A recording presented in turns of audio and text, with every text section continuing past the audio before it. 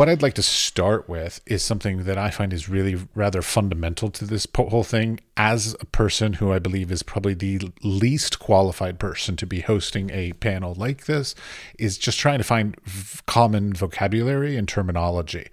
So I grew up in an era when it was gay, queer, all these kinds of terms. Now it's LGBTQ, but is it LGBTQ plus? Is it LGBTQIA? Is it, what's a common vernacular that we can all agree to use during this discussion? We're starting there. Is that a difficult topic? I thought that was an easy start.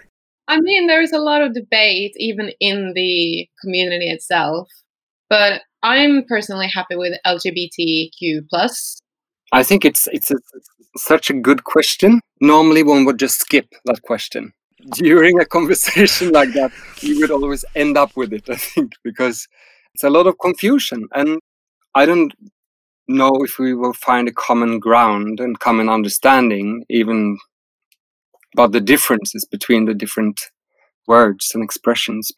Nowadays, I use queer a lot because of the danger of excluding someone. You know, that's a very difficult part of doing this work, this queer rights work, because people are very sensitive to being excluded.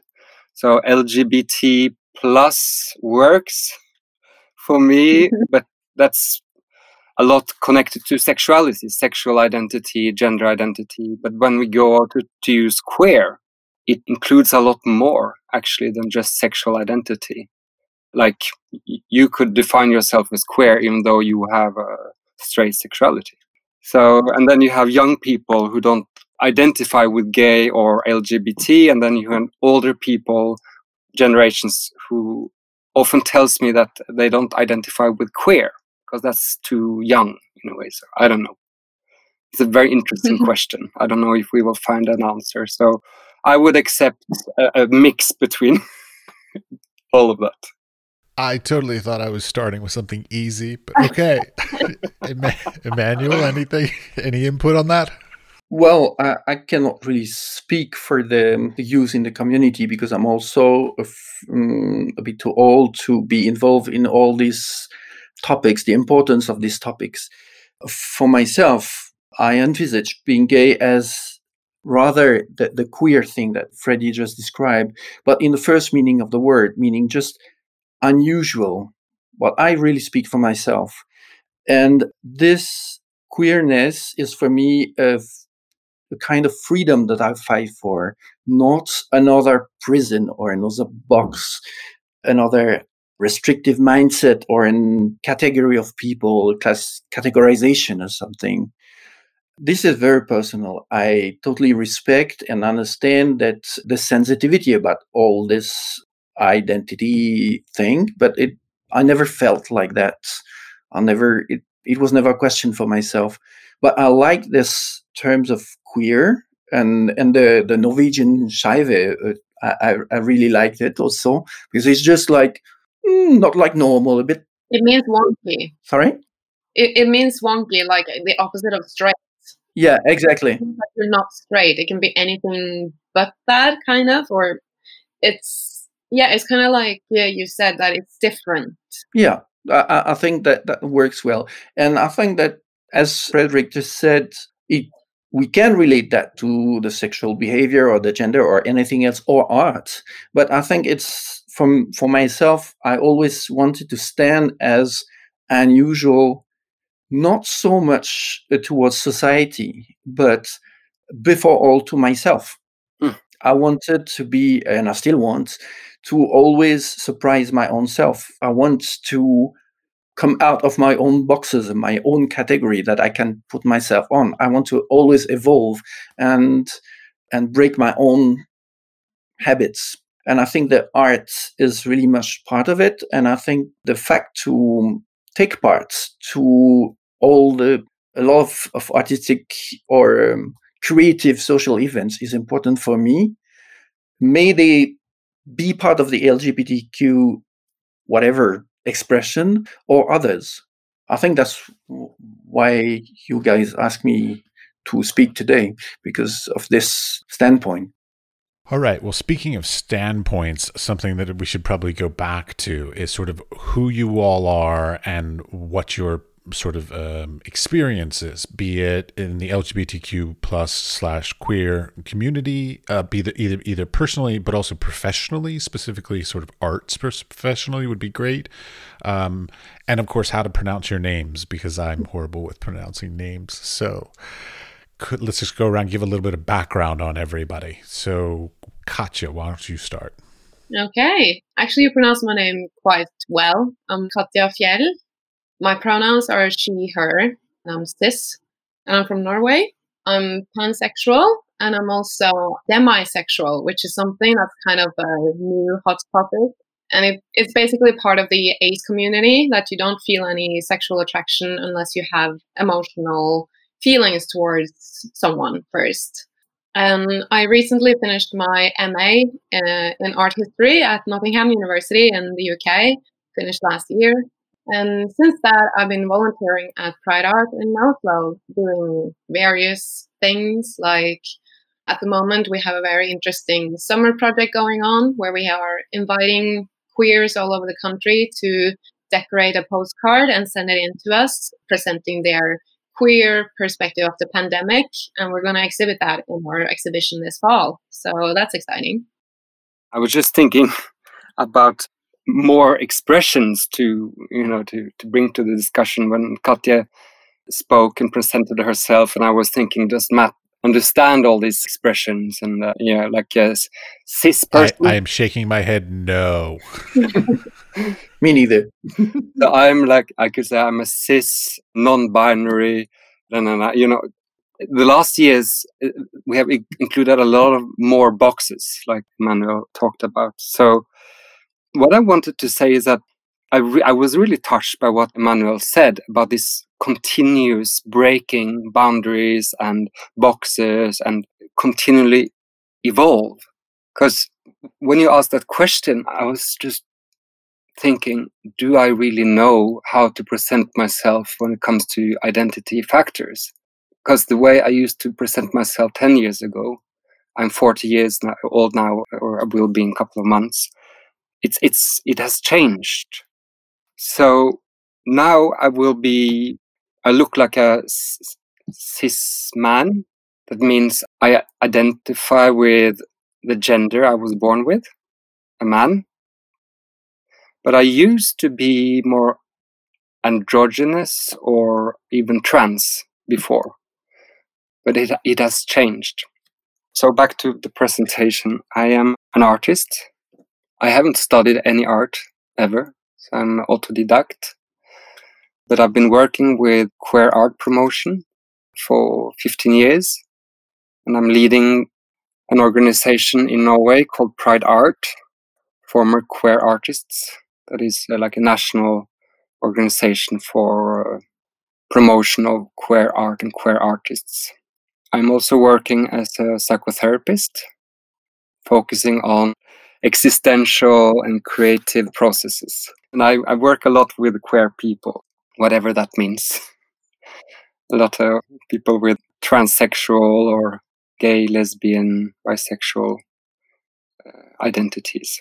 Yeah, I don't know what else to say. I also want to say that I'm quite queer in the way I live my life. I live in the middle of a forest, 3 kilometers away from the first neighbor, in a little house, doing a lot of gardening. That's my dream. Yeah? I have a dream that I want to live somewhere where I can walk out on my front porch naked and see nobody. That's what it's all about. And lately I discovered I'm a curator. I never defined myself as a curator, but after making exhibitions for so many years, and the last, 7-8 years, I've been leading this big exhibition that now entails 600 pieces of art, 140 artists.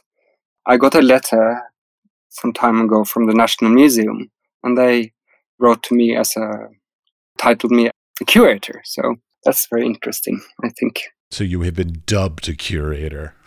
Because I'm kind of... I said I don't have any formal education in art, and that's where most of my perspective comes from. You will hear that during our talk. To sum up, I'm a photographer, a designer. What I do for the moment is including photography in interior design as art. It's like some kind of art in design, or so you could say that I'm not a graphic artist, but a photographist or something like that. Doesn't really exist. I don't know. Anyway, I can't draw and I'm not a computer guy, but I'm a photographer. And we do things that we can print or use to make various objects in interior. I used to work with fashion. I used to work with different kind of photography, animal photography, but now I'm into that. My style would be maybe surrealist, but I don't really know what surrealism is today. It still lives, but it's hard to define. So that's why it's interesting. And I found that working with applied arts is very important to me because producing objects or items that pass on the spirit that I work with or that I try to transmit is something that is important more than having a nice picture that can be published or hang on the wall.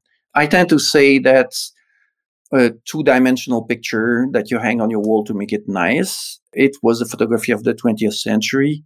But now that we have all those tools to, not really printing, but I mean, print everywhere on many kind of materials and transparencies and everything, we can think photography differently and make people be part of it or make the image be part of their 3D life. I will also tell it quite often, but there was an exhibition where I was showing a variety of possibility of printing photography, and I had one on a transparent piece of like curtain of plastic, and it was at the entrance of the exhibition, and I was inside, and I saw the public, every person coming in, which from my point of view, they were just coming out of one of my picture. They were popping out, and that was amazing. It's just like the normality was on the other side of the mirror and was popping out. It was great. It was a great feeling. So this I think the applied arts allows another dimension or other dimensions to it, and also it involves working in team, and that is very important because there is already a passing of a connection and a transmission within the making of the thing. Just like fashion photography, you work in a team with the models, the stylist, the hairstylist, the makeup artist, and everyone. But making applied art, you come with an idea, you have people producing it, you have people art directing, selling. There are things. And then it is a different process or a different relationship to art than just creating your own art in your own atelier and then trying to sell it or exhibit it. That's my way. Yeah, that's me. You just defined me. Okay. Wow. But I'm also a photographer. Right. Great. I'm interested. I want to go back to the topic about like definitions, because now I'm going to say this right up front.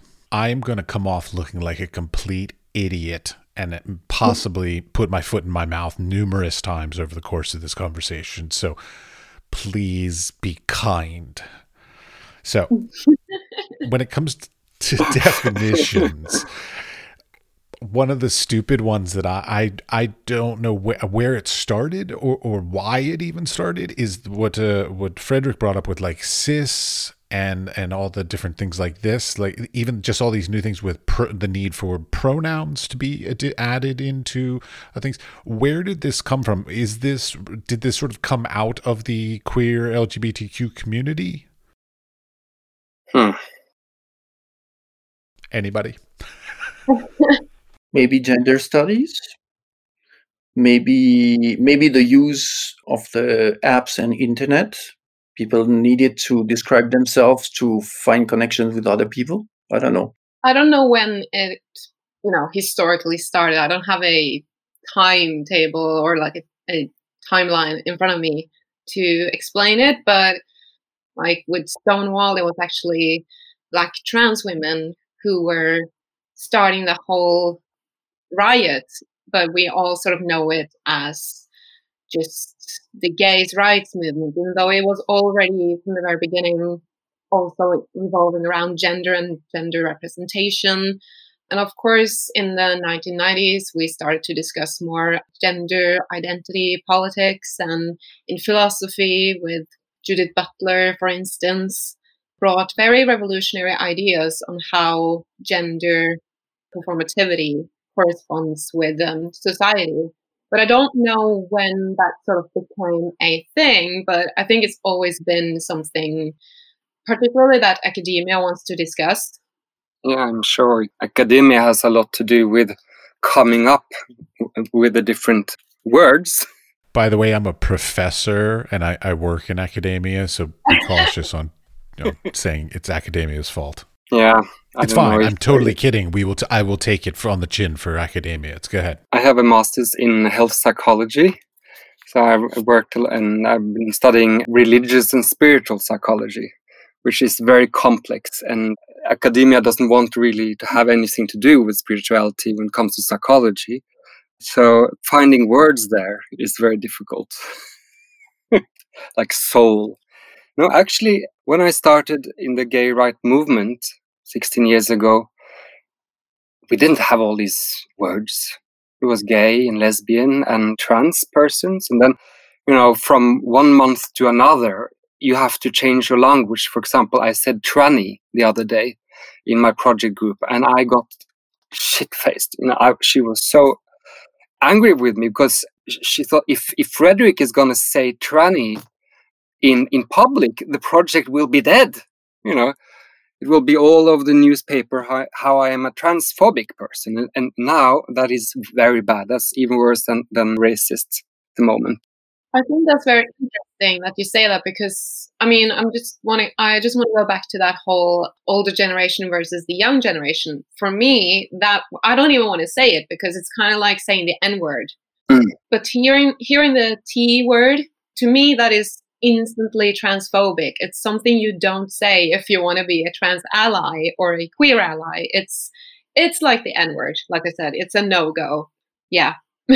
It is. When I thought about it, and I connected to how that was only destructive to use that word. But for me personally, I've used it with my friends forever because, we didn't define ourselves as trans persons or transgender persons. At that time, we were just folle, like they say in French, that you're, how do you say that in English? Feminine. Sissy. And we would say faggot to each other or and all the worst words. Bitch.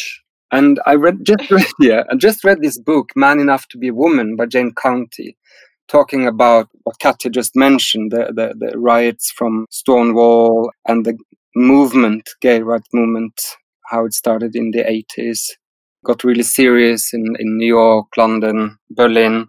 And she said that nobody talked about transgender at that time. It was drag queens. So when I came into the movement, I thought everything was about being a drag queen. And then I learned that you have trans persons who are trans and heterosexual, and there is a big difference between those two identities. And Norway is a very small country. We have 4 million people here. Oslo, we have 500,000 inhabitants. In that little country now, we have so many organizations making out the umbrella, that we call it, of gay rights movements. Now we have, since only 2 or 3 years, we got small organizations like Organization for Sami queer people, Christians that come from kind of Orthodox Christian society who went out, and who were focusing on playing more music that they couldn't play where they used to be, in their community. Then we have a Muslim queer organization, which went out of the Skeiv Verden. How can I define that, Katja? Queer World. It's basically an organization for minorities. Yeah. Because obviously, and I just want to touch upon that a little bit just very quickly, because I think it relates to all these terms. I think that we can find terms sometimes a bit difficult, like we spoke about in the beginning. But I also think that it's really important for people who might intersect with other communities, or that we don't just talk about the first letters of the LGBTQ plus community anymore. You know, we have found other identities that are more fluid, or, you know, we have to include these experiences that are just as valid as the gay experience. And I think that having organizations that work with minorities as well sort of touch upon this idea that when we speak about queer people, we are not just talking about the default mode, which tends to be white, predominantly male homosexuals that we're talking about, which, I mean, I don't want to like bash this panel already, but I mean, I'm the only female representative here and we're all white. So, you know, we're already kind of getting there now that we need to include more voices in the queer community. So that's why terms can also be quite helpful. And I personally also found that helpful when I was discovering my own identity, because I had never heard about demisexuality before last year during lockdown. And I was just reading about queer stuff and I read about the term and I was like, oh, I can identify with that. So I think that it can be very helpful for people. But yeah, of course, they can also, you know, it's true that we don't want to be put in too many boxes, and that can also defeat the purpose, because normativity will find it difficult if you have to sort of learn all the new terms and what words not to say and what words to say and the pronouns. And I can understand how that is very difficult, but I think that's the nature of queerness, is that it's not boxes, it's fluid. So it will become, you know, more terms will arrive because we will discover new sides of queerness. I've got a question within that, because I mean that's a great kernel of a conversation. Okay, so Fredrik, you just talked about how there are all these smaller groups. So there's the Christian queer community, there's the Muslim LGBTQ group, kind of things. Like, I, as a cis man, cis white American man, I should give all my sort of categorizations on this, that I feel like, okay, so this is my perspective on this. I feel like the massive amount of subcategorization. So the LGBTQ is defining itself as separate from something. Don't know what the non-thing they're separating from, but they're separate from something because they've self-defined themselves.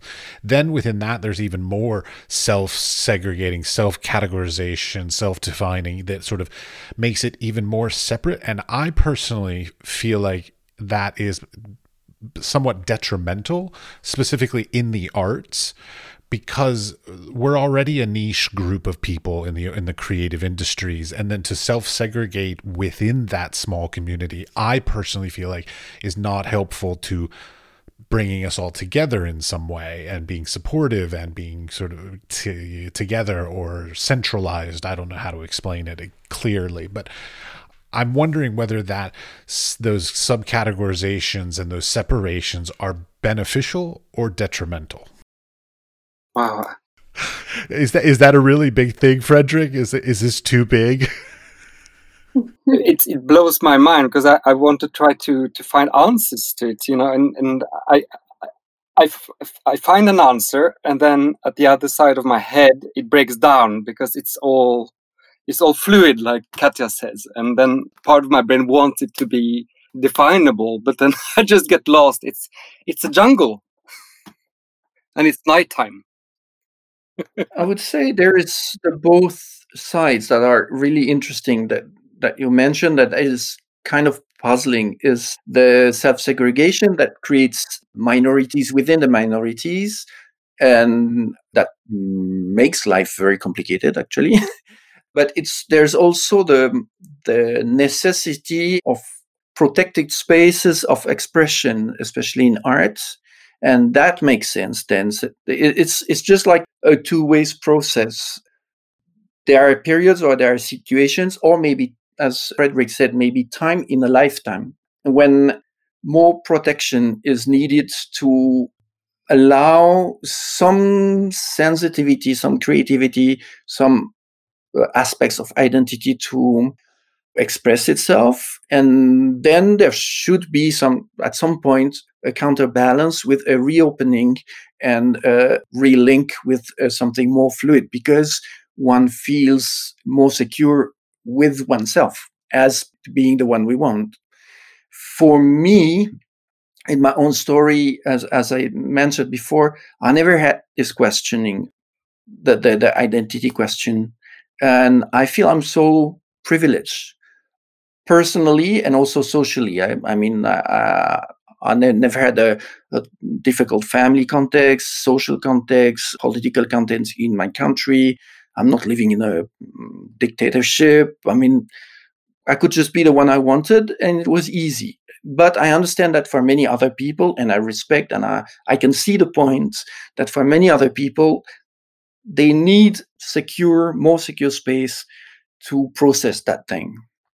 Well, that's what it comes to, is like, to me, like, it could be many different things. Like, is it a sense of sort of finding your own tribe, like trying to find like minds and finding, common ground?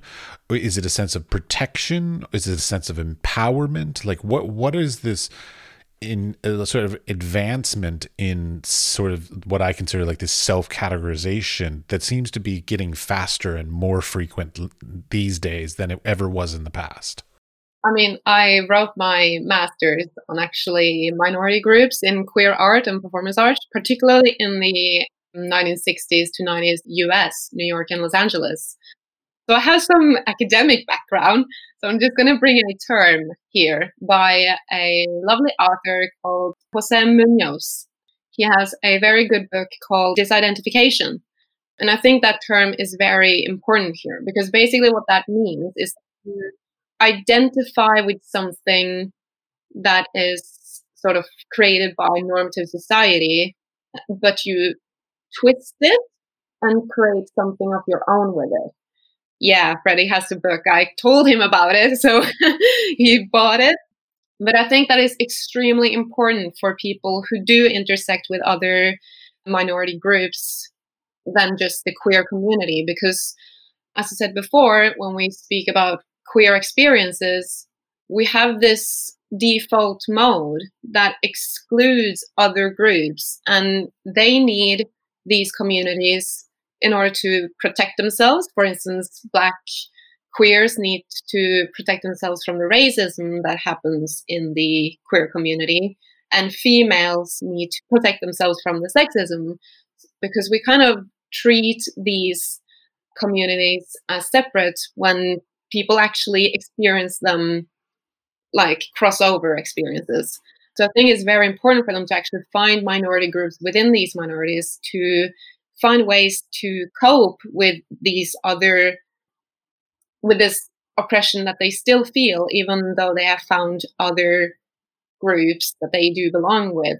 For instance, I can take the example of an artist I wrote about, which is a drag queen based in Berlin. Her drag name is Vaginal Davis, which is a great name, by the way. And it was a twist on Angela Davis, actually, the Black Panther activist. And the reason why she chose that name was because she couldn't quite fit in with that whole Black activist groups that happened in the 1960s and 70s, because it was very male and heterosexual dominated, and was very sad about Black history, for instance, particularly in America, is that there was a lot of homophobia and sexism within it, because they didn't think that they could afford to think of other kinds of oppressions, because they thought that the Black rights movement was their first priority. So it led to other groups within that community to be excluded, and therefore they would have to find other minority groups that they could identify with and sort of fight that battle as well, because they would be excluded otherwise.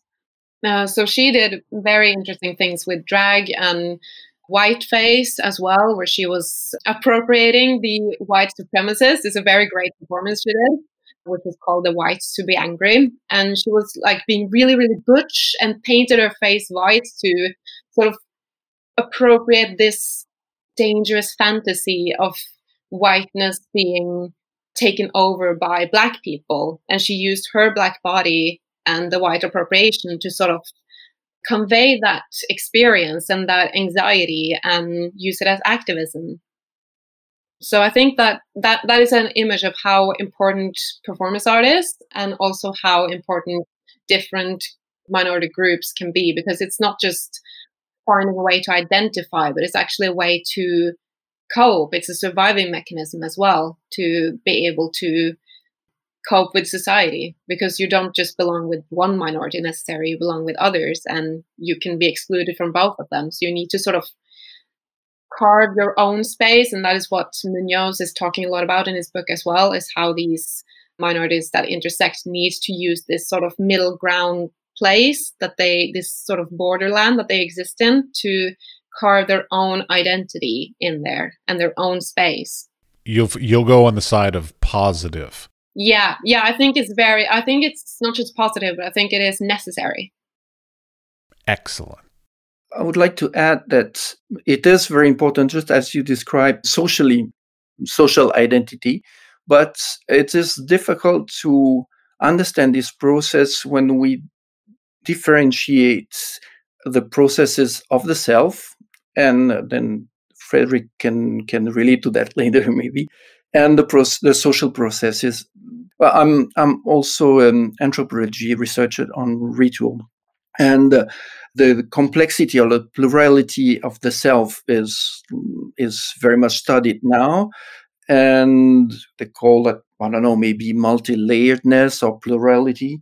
And I think trying to belong or identify is like an exploration of various aspects of oneself. And of course, we're just a complexity of all that mixed. We can be both Black and queer and artist or not or whatever. So all this is what we are. And it becomes difficult when we restrict and try to fit in only one small minority. And that's when it becomes complicated to live as an individual. And socially, it's the same. It's like when we try to fit in only in the, say, queer category, then it's difficult to be something else, to be, I don't know, a wine lover or something like that. Mm-hmm. Yeah, I just got an image while we were talking about, the Big Bang, or also making a salad. And you differentiate, you want it to be really mixed up, to have, and you turn like a soup, you turn and turn, and in the end, there's a theory saying that it will go back to be differentiated again, like the tomatoes over there and the cucumbers there, and like with the Big Bang, one day the expansion will stop, and then it will all go back again to one big mass. And I'm wondering if this movement of differentiating and fragmentating the queer community into all these different categories, that today it is very important, because we are in a process in society where we try to actually understand what sexuality and gender identity is about. I think we just started exploring it. The movement is so young. So for me, it's a movement that is not really grown up yet. It's not fully matured. So we're trying to find new words to actually understand, how do we validate a person? How do we confirm a person's value in society? I don't think there is normality anymore, that it makes sense anymore.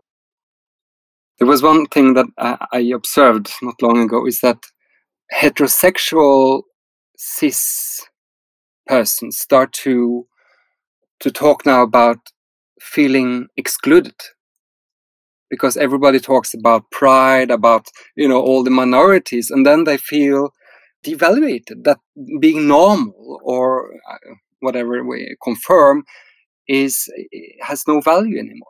So they wanted to make their own parade. It's silly to say they, but some people talk about it. That's for me new. So I don't know, maybe it will turn one day. So we will come back together and gain force. I will admit that, like, given these days, I have felt like I like the dominant male white thing in the arts world is past, like by far. Like, it's totally over. And I'm like, but I'm still working. Like, I should have been like, I should have gotten better earlier because I missed my window. Like, I'm out. But it's fine. It happens. Yeah, it's not a big deal. It just means I have to make better work because the work has to be good.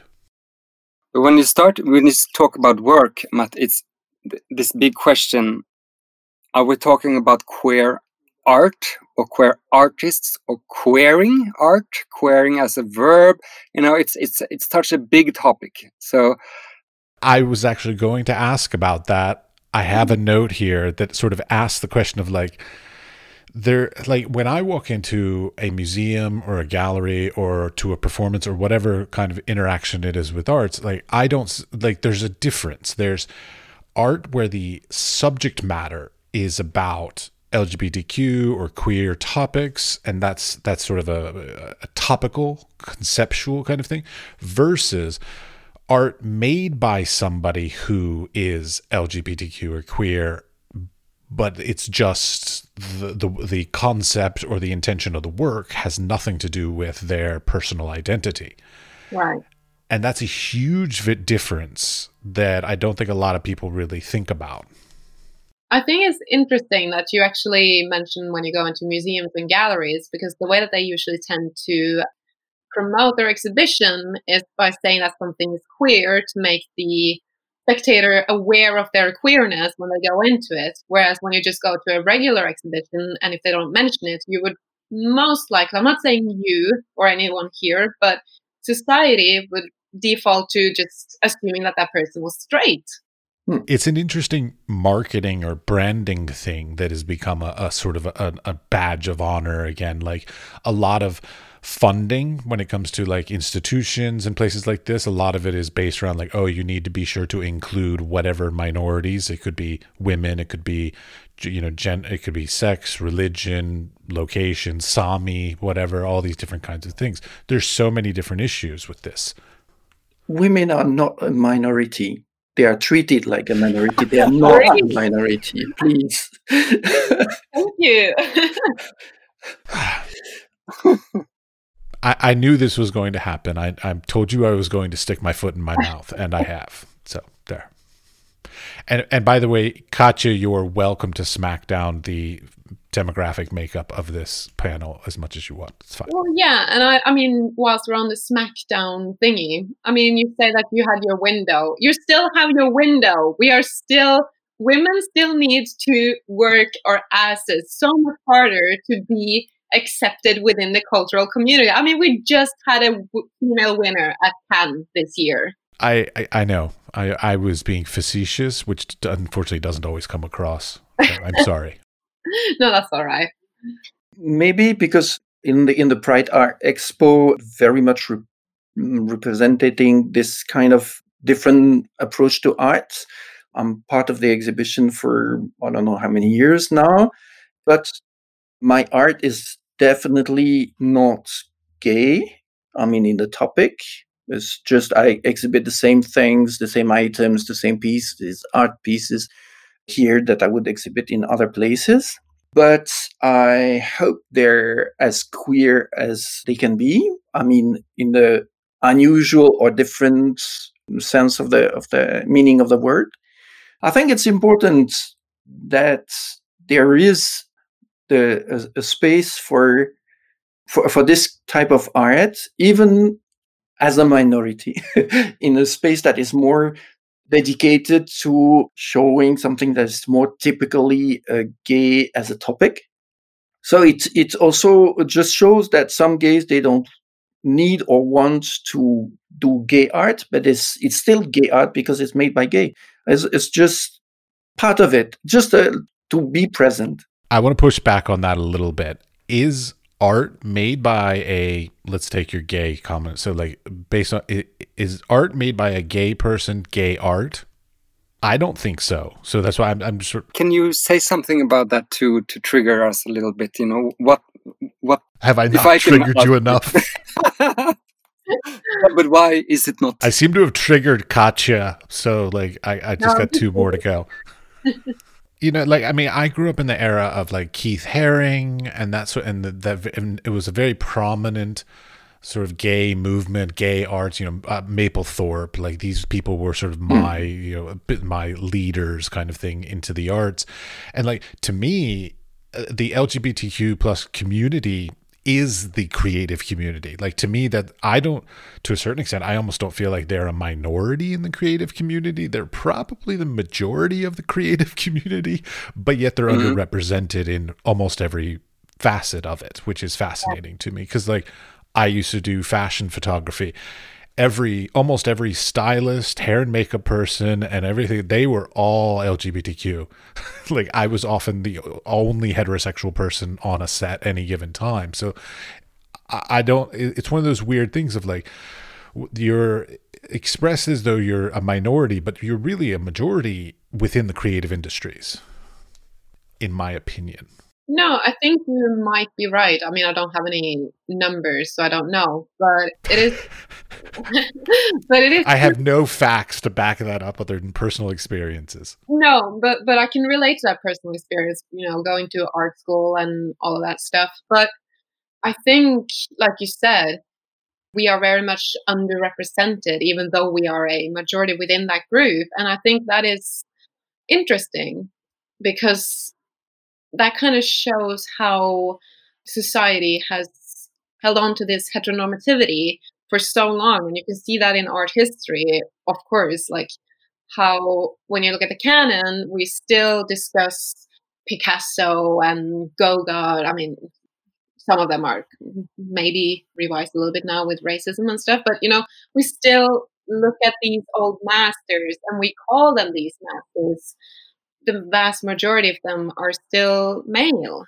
Well, okay, art history. Yeah, art history is a whole different thing because like I believe whether it's race, gender, sexuality, any of the different things that are LGBTQ plus, I believe they've always been there, but because society somehow squashed them or turned them down or told them they couldn't do, I mean, you know, female authors couldn't even publish a book until like 1910, 1920, just because they were women, you know, kind of thing. So like, I think they've always been there. Unfortunately, as with everything else, you know, art history is written by the victors.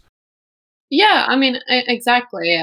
I mean, I actually just borrowed Linda Nocklin's Why Are There No Great Female Artists? I've read it before, but I want to reread it. And I don't want to sidetrack too much here, but I just wanted to point out how when we see in art history, that kind of, it corresponds with the way that history itself has worked out throughout the centuries, that heteronormativity and patriarchal heteronormativity is so important to institutions like educational institutions and museums and galleries. And we still teach this to people. I mean, now, of course, we have subcategories within these modules that look at Black art, female art, queer art. But there's that label there now that kind of has to attract certain interests. Whereas when I, for instance, talk about my degree, people still think that I just studied Picasso, because that's what people think when they think about art and art history. And it's very male, heterosexual, patriarchal dominated. So I don't think there's any surprise at all that even though queer people might be a majority within the creative industry, they're still so underrepresented. When you say underrepresented, I'm thinking of this exhibition we had in the south of Norway a couple of years ago, Pride exhibition. We tried to find local artists, but it was impossible to get local artists from the south, which we call the Bible Belt. It's very dominated by small Christian groups. And we actually had to take parts of our exhibition in Oslo and bring down there. And when we asked the artists, why don't you want to show your art in a Pride exhibition? And they said, if I say publicly that I'm a queer artist, or that I'm gay or whatever, and or even worse, that my art is gay, nobody will buy my art anymore. And even more, they would risk, or they thought they would risk violence, or that they would lose their job or lose friends or whatever. But most important, I think, is that they imagine that people wouldn't buy their art. I think this is quite an important part of the discussion, because making art is also a profession where you want to earn to life. And when Katja says that queer artists are underrepresented, I think financially it can be proven that it's more difficult to sell queer art. And that we see statistically queer people are overrepresented when it comes to psychological unhealth or disease. So what I imagine, and also when it comes to social status, so I imagine that queer people would have more difficulty finding their place in the art world. To reply that, I would say that it also exists reverse within the community, because me, like, exhibiting at Pride Art for many years, I must be maybe one of the only one who, with kind of a high range piece of art that sells somewhere else, didn't sell anything at Pride Art, because even though they find it great, it's not part of the community. So you have it reversed too. That's interesting. I don't feel so frustrated about it. But I mean, it's interesting to find the same situation. Yeah, like Matt said, it's fashion now. Gay, being queer, or it's something you would like to name your art or yourself, because then it's easy to get people to be interested. Like now in Norway, next year we have an official year of queer art and culture, named by the National Museum and the cultural minister. So I talk with a lot of these galleries and museums wanting to do projects in 2022. And my impression now is that most institutions, they are afraid of not coming up with something really cool and queer, whatever that may be, because if they're not, they are outside. They become a minority and they're not taken seriously anymore. So, yeah. I'm just processing what Frederick just said, because, I mean, Me too. We've been talking a lot about the queer year that's going on next year. And I think, though, that even though that kind of shows that it's trendy to be queer or that it's fashionable, I think, yes, but, and there's a but in here, because they don't want to collaborate with Pride Art, even though Pride Art has existed for many, many years, until it's relevant for them and their brand. So I don't think that queerness is so fashionable, because you don't really want to be queer and you don't really want to go outside of normativity in that way, because it's still going to be an institution that is still very predominantly consisting of straight people and normative people, whatever that means.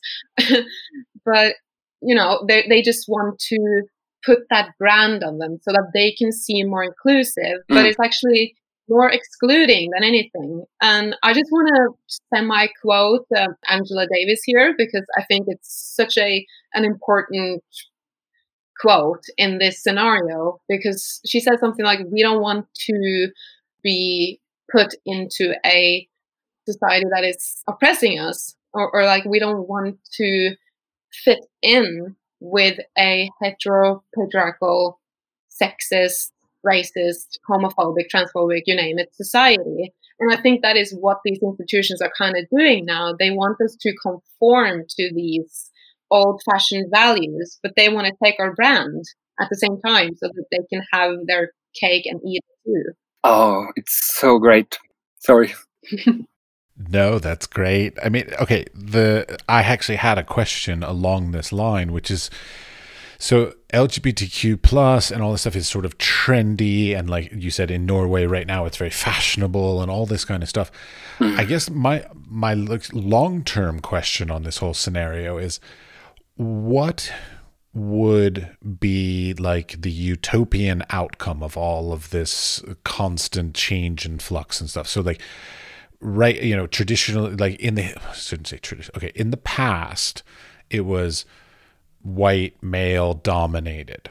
Now it's probably realistically not, but still, it's still thought to be. And of course, the history books still sort of talk about that. So like, in the future, like, what do we want out of this? Do we want, is it going to be still like there'll be a LGBTQ art history versus other art history, or should it all become one big art history with no LGBTQ definition or subsection in there? Like, what's the desired future? It's interesting that you asked what the future should be, and your question revolves, what should the history say? Because those are kind of conflicting things, but I'm going to try to answer the question. And I can only speak for myself here. Just want to point that out. I think that it is very important to hang on to history and, not try to conceal what's happened. We need to still have these terms like queer art to, maybe not in a utopian world, but like for the present, that is still important so that people can distinguish us. But at the same time, it seems difficult as well, because that kind of indicates that we are an other that is not sort of the default, that we are. It's kind of still carrying on this narrative that we are an other from normative society. So I guess in an utopian world, we would be able to have the same common ground maybe as others, that we would have the same opportunities as normative people. Does that make sense?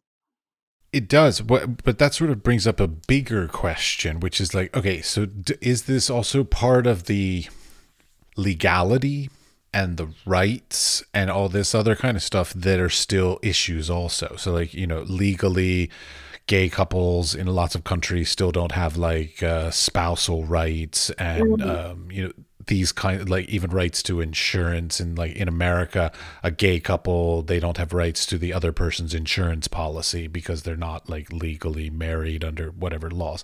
But is the general acceptance in like legal terms and sort of rights terms also part of this conversation, or am I just expanding too far on this? No, I think it goes hand in hand. I think when you talk about minorities, civil rights is a big topic in that, because there are still countries and regions where people are very much oppressed, even in Norway, as Frederick explained, like particularly in the south. It's still, that's the area in Norway that is the most homophobic and where it's the most difficult place to be queer, which is, bizarre, because when you think about Norway, you usually think that everything's fine here because you hear about other places like Poland and Hungary.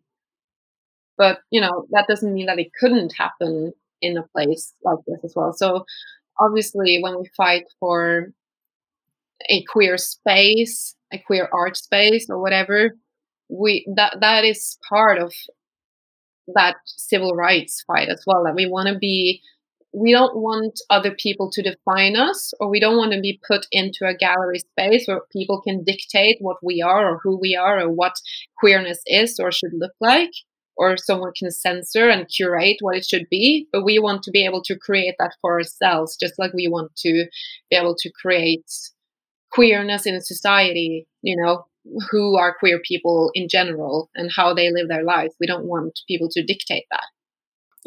During the conversation, I mentioned the gay rights movements many times, and so has Katja. And I think it should be mentioned that when we talk about queer art, gay art, LGBT plus art, it's relevant to talk about the activist part of the topic.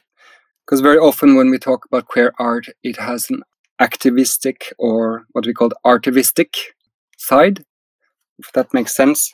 So before politics came into the picture, before we started fighting for our legal rights, the art was a place in society where people could express themselves, to express identity, to explore identity without pronouncing it openly, that this is about queerness or sexuality, deviant sexuality.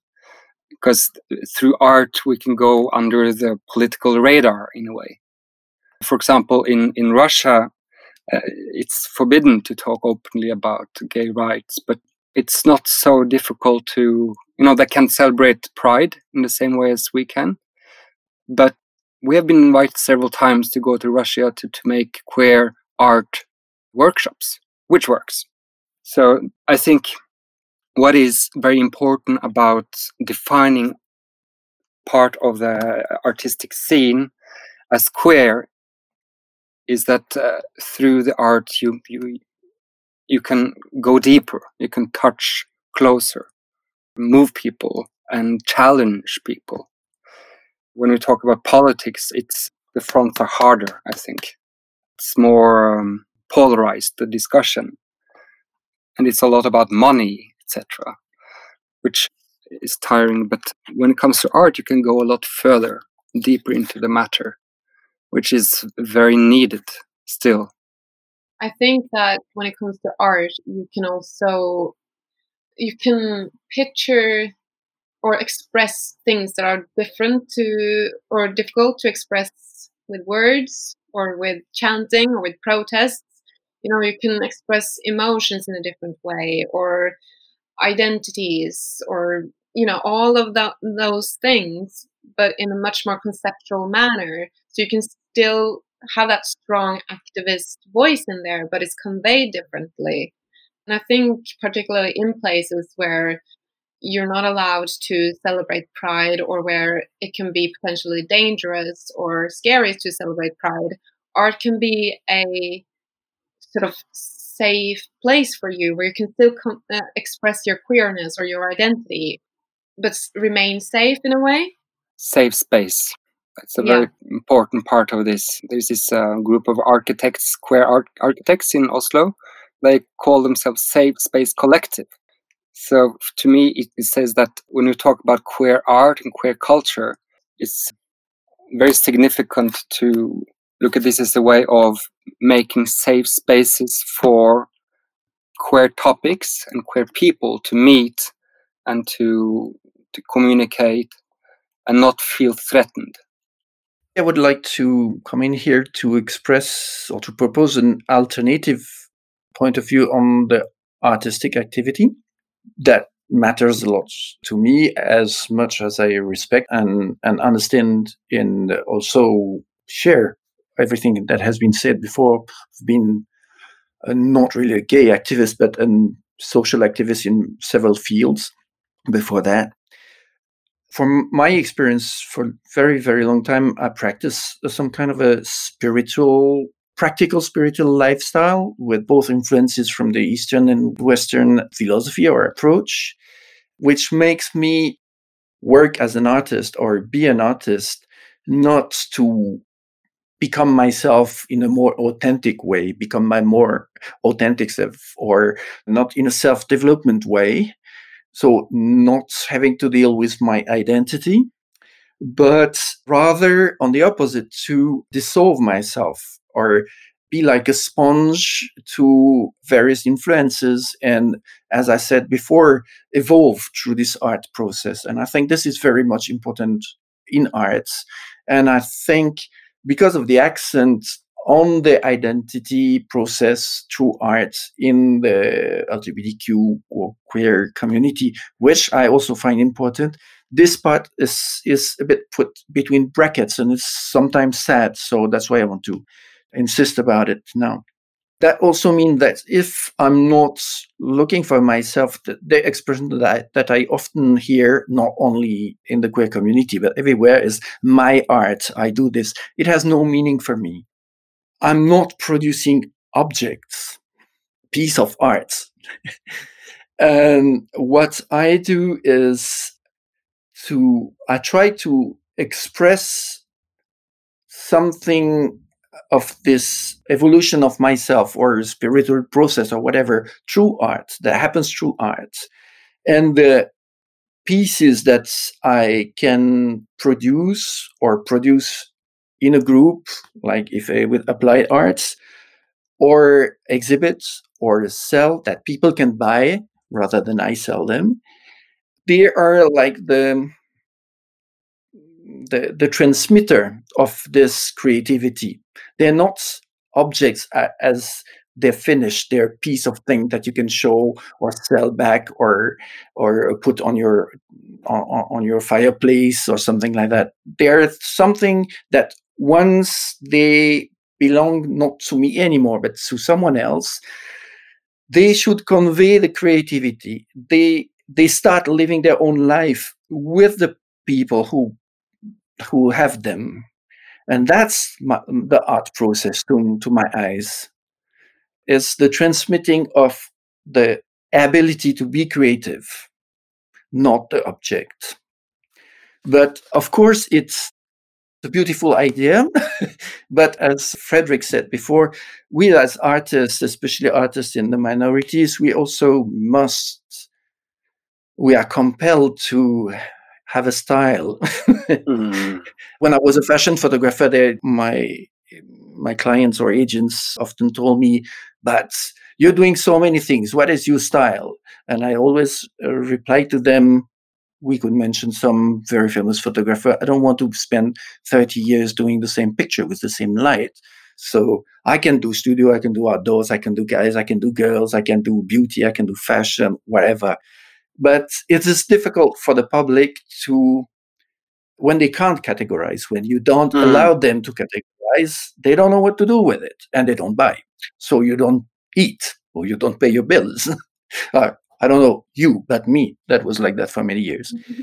So it is something that is also important to find like a middle way between this art for art, whatever it means, process, the passing of creativity through the art and the objects, and the minimal recognition so that people can relate to what you do. And then, well, hopefully some of them, they feel more creative when they have your paintings, your carpets, your pictures, your lamps, whatever you do.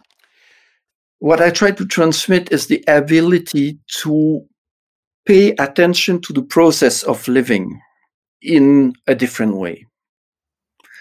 And then like attract attention, like, oh, this is something I see every day, but I never saw it that way.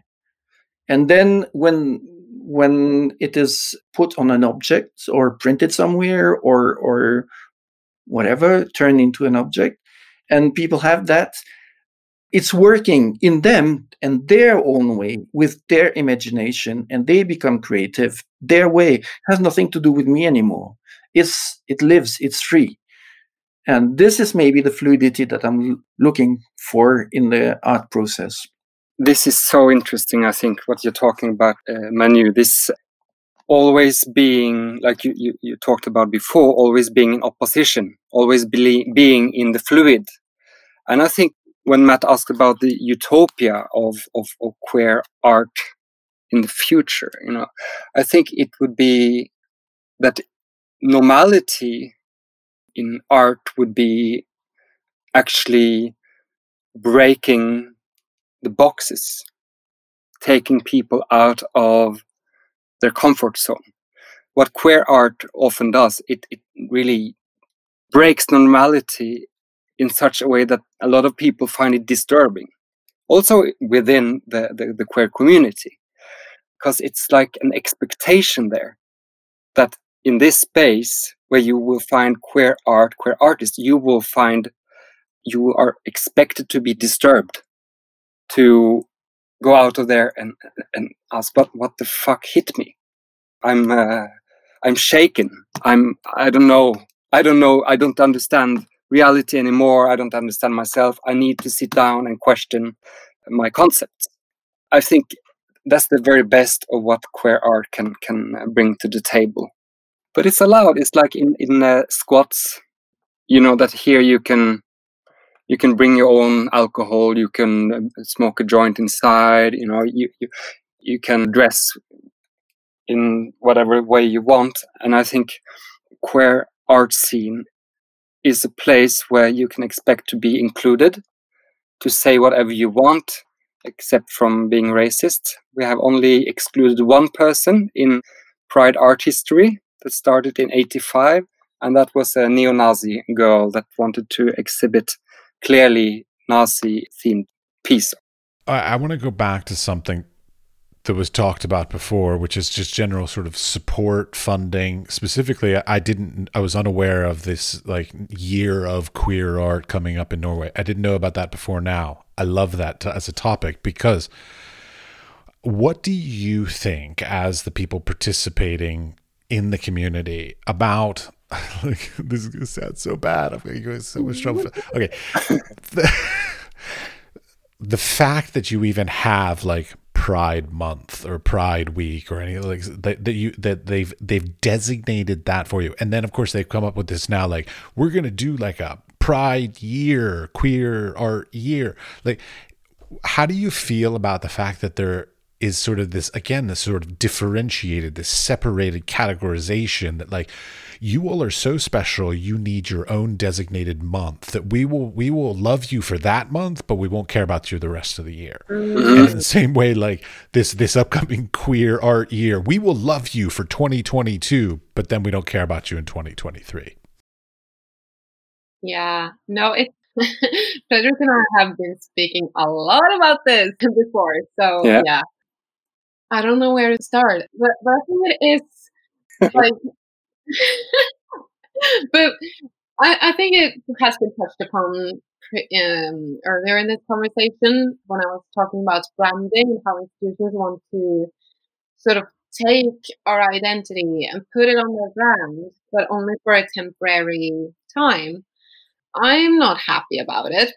I can just be honest about that. I don't think Pride Month or Pride Week is enough, because as we have seen in media, for instance, very early in July, a homophobic murder happened in Spain, and there were only like some newspapers that mentioned it, and it was like not really mentioned that much, and nobody really talked about it. It was kind of just say, oh, yeah, no, that sucks, kind of vibe to it.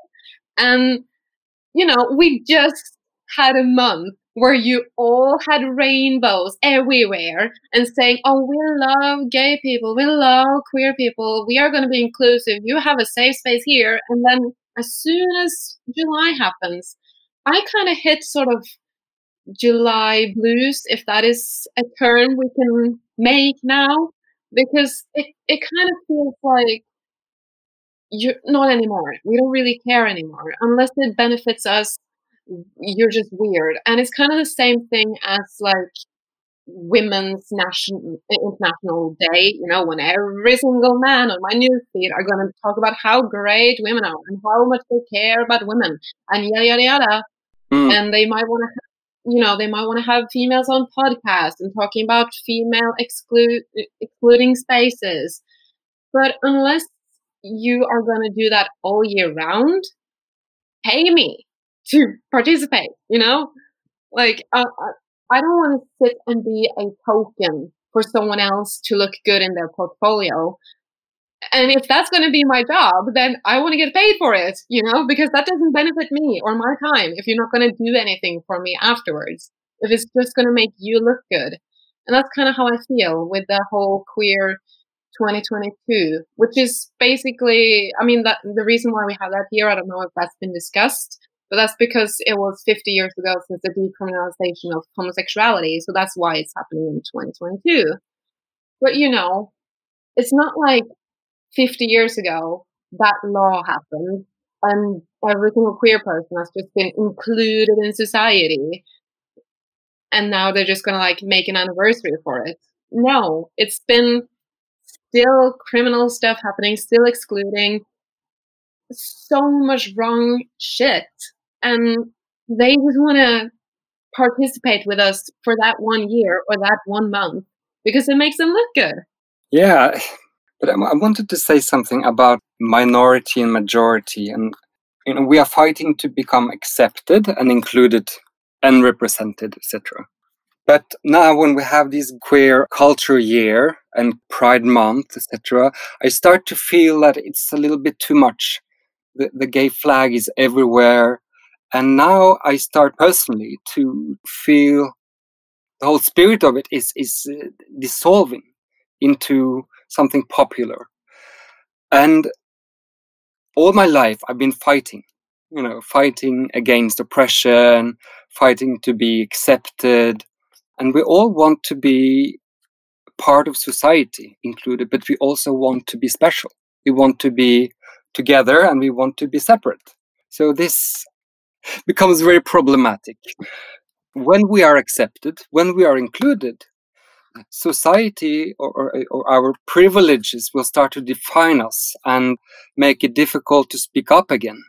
So I've discovered that as a queer activist, I'm starting to feel that it's a lot of things I cannot say anymore because I don't want us to lose our privileges. Pride Art started off as a little organization with 10, 20 artists. I remember when I started 15 years ago, we had 7,000 kroners. That's about 700 euros budget. Now we have 100,000 euros. And we are 140 artists. And last exhibition we have was visited by 25,000 people in 10 days, which in Norway is beyond comparison. No exhibition is visited like that. So I'm wondering, when is it too much acceptance, too much visibility, and we lose the privilege queer people have to speak up and say whatever the fuck we want, because we are expected to be disturbing. And we are proud of that. I love the topic that you all brought up about tokenism, because to a certain extent, I feel like those Pride months, the Women's Days, the Black History Month in America, all this I feel like they're just it's the white people white men, I'll be specific for you, gotcha. White men in power that are sort of just saying we'll do this token gestured thing to make it so that you feel like you're included, but we don't actually want to include you. Should we speak about the function of transgression in society?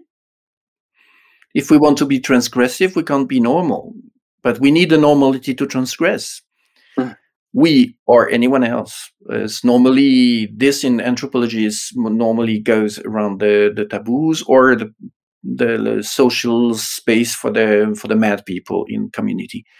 So transgression. But if there is nothing to transgress, if everything is accepted, there is no one to transgress. If there is no one anymore to transgress, then the society needs someone else or another voice to say what's wrong. We'll invent a new thing that needs to be transgressed. It's human nature. Yeah, it's nature, not only human, I think.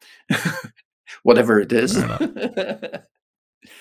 But I think we have to deal with that yo-yo thing between normality and queerness. We can't be forever categorized as queer and have a revendication to belong to the normality that we kind of refuse to because we like to be different. We have to be aware that we are sometimes here, sometimes there, and they're also, if you're an activist, you need a fight. If you win your fight, you don't have a fight anymore. So if you want to stay an activist, but if you're an activist all your life long, you want to rest sometimes. I do. Yeah, good point. I would imagine it does get exhausting. Of course. Just period. Just continually having to fight for more whatever. So whatever that is, your entire, let's keep it with your art practice. Let's not worry about our individual lives kind of thing, but personal lives. But in your art practice, it's constantly a battle. It's hard enough. I'm as we've said already, I'm a white, heterosexual man, and I'm fighting for acceptance as an artist, period, just because I want to be accepted as an artist. But then to be part of, again, these other sort of subgroups kind of things is a even more difficult struggle to find acceptance beyond that. So like, we all want acceptance in the creative fields, period, but then to be able to find it within some sort of subgroup is even more difficult, I imagine. That's true, but there's something in the art process that we often forget to mention. There is this pressure to create because there is something a very strong emotion that we want to create, that pushes us to create. But there is also the side of the serenity part of it. There are periods in an artist's lifetime where the art is just serene. And this is what we aim for, not just always be hyper emotive and create trashy stuff. I mean, fighting, just like an activist, shouts how bad we feel or whatever. No, sometimes we feel good and we want to share that too because it feels good. And if we do that, doesn't mean that we won't have another period with very high emotional thing. It's just part of life. Both are part of life and both are part of the art. And I think both arts are needed. I think your question was if it's more difficult to be included in a subgroup in a way than in the general artistic scene. Sure, we can go with that part of the question. Yeah, okay. So I want to talk about Pride Art, that group where many hundreds of artists have joined our exhibitions during the years. And what is special about our group is that we don't differ between an acknowledged professional artist and an amateur or a new beginner. So we make equal space for everyone who wants to participate. And we don't curate. That means we don't exclude anyone. If you want to participate, we make space for you, which is quite challenging now since there's so many. And then what we see is in that space, something very special happens. Because half of those who exhibit, they wouldn't normally exhibit at all, nowhere. Because they don't believe that their art is worth something, or they don't have the personal ability to get all the way to public scene. Like because they don't have the right resources, the money, contacts, education, etc. So what is great about having a queer art scene is that we are very good at including each other and being what we call radical inclusion. We go very far to help people get all the way to the gallery, both the public, but also the artists. So we see that half of the artists would normally never exhibit. A couple of years later, they have their own exhibitions. And I think that art would never reach the public if we didn't have a special space like that. And it's not only because it's for gay, lesbian, transgender people, but it's a space for people who are actively opposing normality and conformity, and also the political conformity and correctedness that you see a lot in queer right movement organizations. This is the reason why I take part, as you know, Frederick, to the Pride Art, is really because there's this thing that goes beyond the LGBTQ thing, beyond the objects that we exhibit. But that's, as I say, there is a passing of creativity and of a transmission of strength, so that the people who take part to it once, then they can go on by themselves more. I just wanted to finish and say that I find it very interesting that the space gathers a lot of people who become very colorful collective. But what is equally interesting is that the public, general public, who most of them are straight, or I don't know what to call people anymore, they come, and they are curious. So Yeah, I visited this gallery up north in Norway. It's in Lofoten. You know Lofoten? I do. I'm going to go there next year. I'm going to visit. So there, in the very last island called Røst, it's 100 kilometers from the fastland. It's really next stop is Iceland. There you have 250 houses. That's all. So 500 people living there. And the only thing they do is to work with fish, the dry fish. And there I discovered one of our artists from Pride Art is living there. And he has this gallery. And from the outside, it looked like nothing. It was an old fish factory. But then you enter the space and you immediately see that there's a queer person who has decorated this place. And there is a lot of his art. And on the wall, I got so shocked. It was this big picture of two men having anal sex. So one guy is riding the other guy's cock, very explicit. And I just lost my breath. And I thought, we have to take that down. If not, people will come and kill us. But what I learned is that he hid this picture, but he had to put it up because the local community they have heard about it and they wanted to see it. So people from all the Lofoten islands come to see this picture, straight people.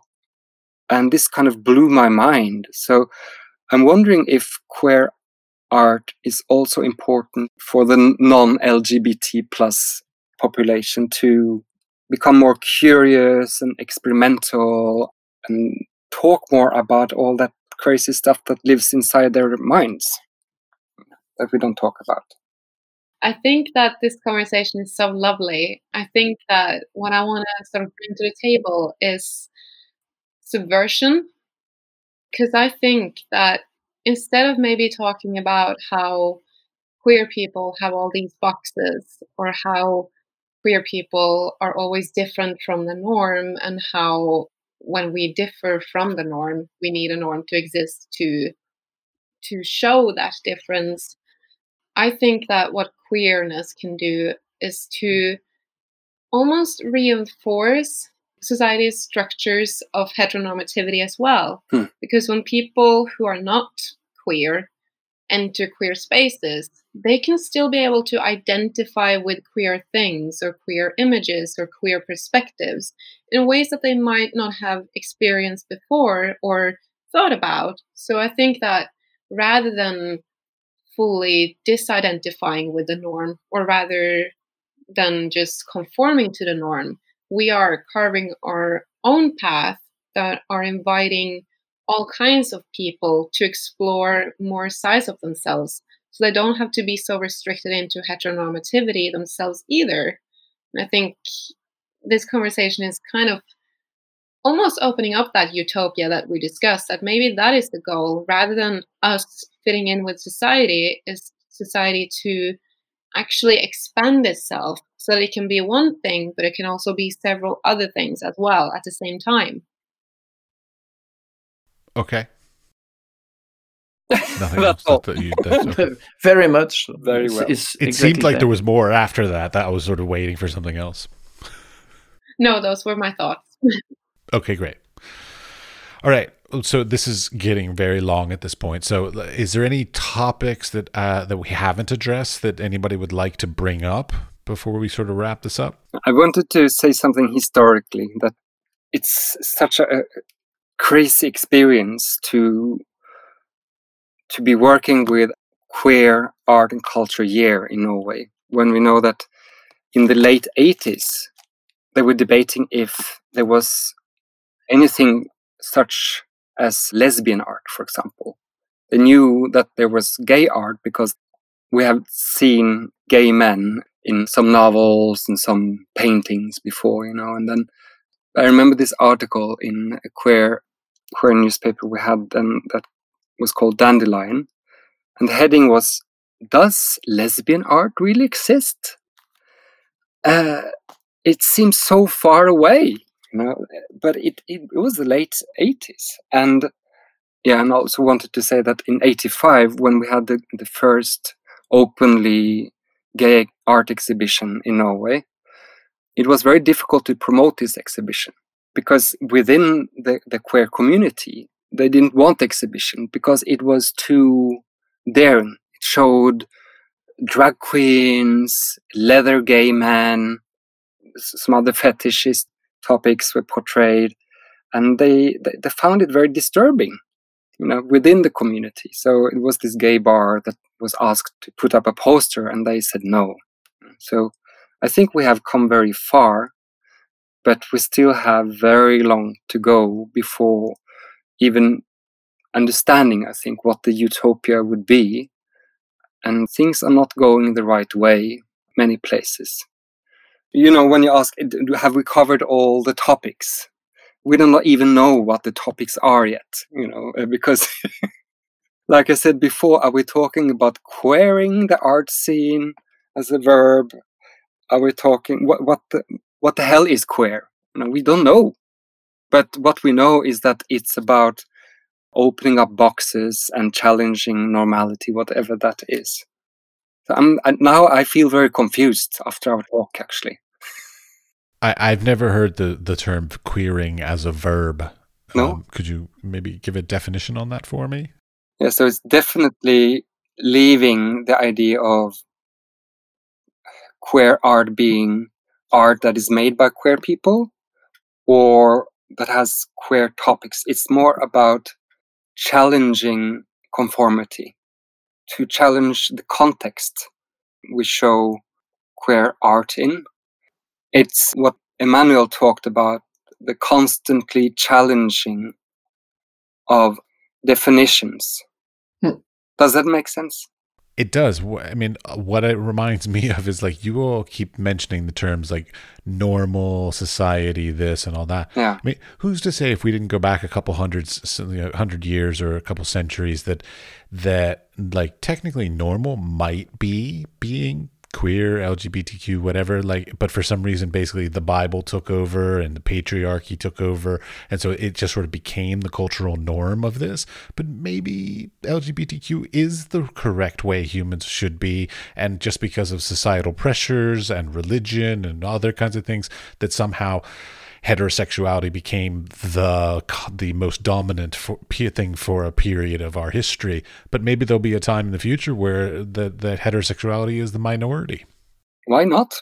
Why not? I'm good with it. So then maybe queering will be, trying to make space for being heterosexual again. Katja, you know a lot about this concept, don't you? Queering. Could you help me define it?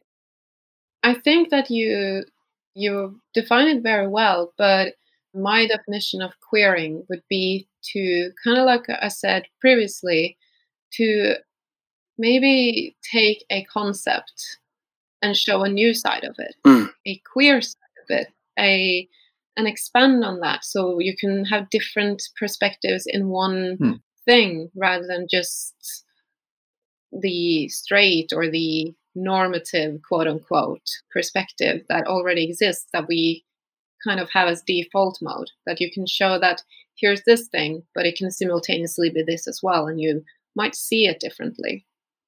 Bring back some life in the thoughts, in the art, in our everyday life, in the society. Allow it to move and to evolve, because that's what we like. Yeah. All right. Any last thoughts, advice, input that you'd like to give? We'll go around. We'll start with Emmanuel. Oh, God. I got no advice to anyone. Okay. Inside Just thoughts. Be queer. What did I write? Yeah. If I wrote some paper. Yeah. For all the reasons, if we ever must be something to the eyes of our society, let's be queer. Not gay, not straight, not LGBT plus, no thing, just queer. Weird, alien, something indefinable, an always evolving self or society. I really have this experience of being confused now, because when we started off, it seemed very clear and easy to talk about queer art. I've been busy with that for, most of my time, the last decade. now I'm wondering if there is anything at all called queer art and what is it. But what I know, in my body is that there is something to fight for, that there is oppression, there is violence. And I think to define art as queer is important. Maybe in the future we'd not have to do that, because we will be in a melting pot where it's not interesting anymore to talk about that. Nobody will be shocked or even curious about it. It will just be normal. But for now, too many people suffer. We know that for sure. We have the numbers. So I think we should make queer art exhibitions, queer art groups, queer art, until we get sick of it. Because it has a great function. It will help people feel accepted, represented, give people faith, hope, and courage. And art touches, as I said, in a much deeper way. And art makes change, social change. And we need social change when it comes to LGBT plus lives.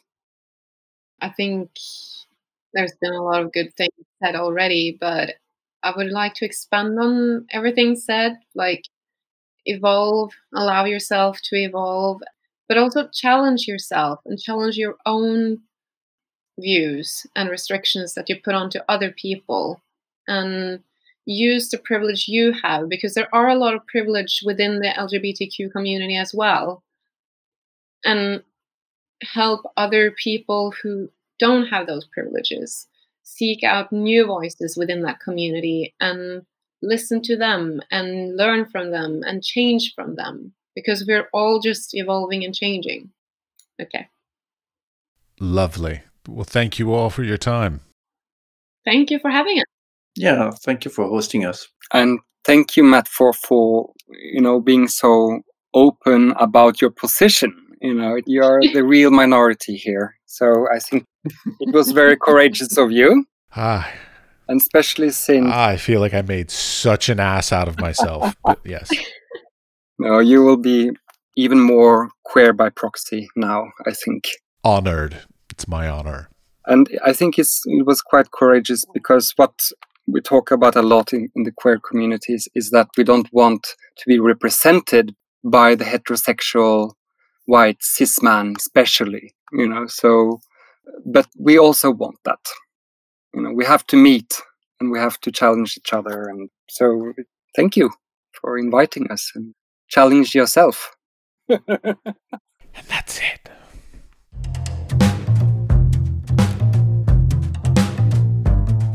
I hope you are enjoying and learning from the podcast as much as I am. I've learned about many things I did wrong in my career and many things I need to put more effort into in the future. I hope this podcast has inspired and assisted you in being more successful in your creative endeavors. If you like the podcast, we would appreciate a 5-star rating, and a nice comment would be greatly appreciated. I would like to thank Conceptual Citizen for their 5-star rating. Please tell your friends to listen and subscribe also. You can subscribe on Apple Podcasts, Spotify, or wherever you get your podcasts. We are produced by 5014. The audio was edited by Jakub Czerny, and the music was created by Pete Bybee. The Wise Fool is supported in part by an EEA grant from Iceland, Liechtenstein, and Norway in an effort to work together for a green, competitive, and inclusive Europe. We would also like to thank our partners Hunt Kastner in Prague, Czech Republic, and Kunstsentrene i Norge in Norway. Links to EEA grants and our partner organizations are available in the show notes, or you can find more information on Instagram at TheWiseFoolPod, or on our website, which is simply wisefoolpod.com.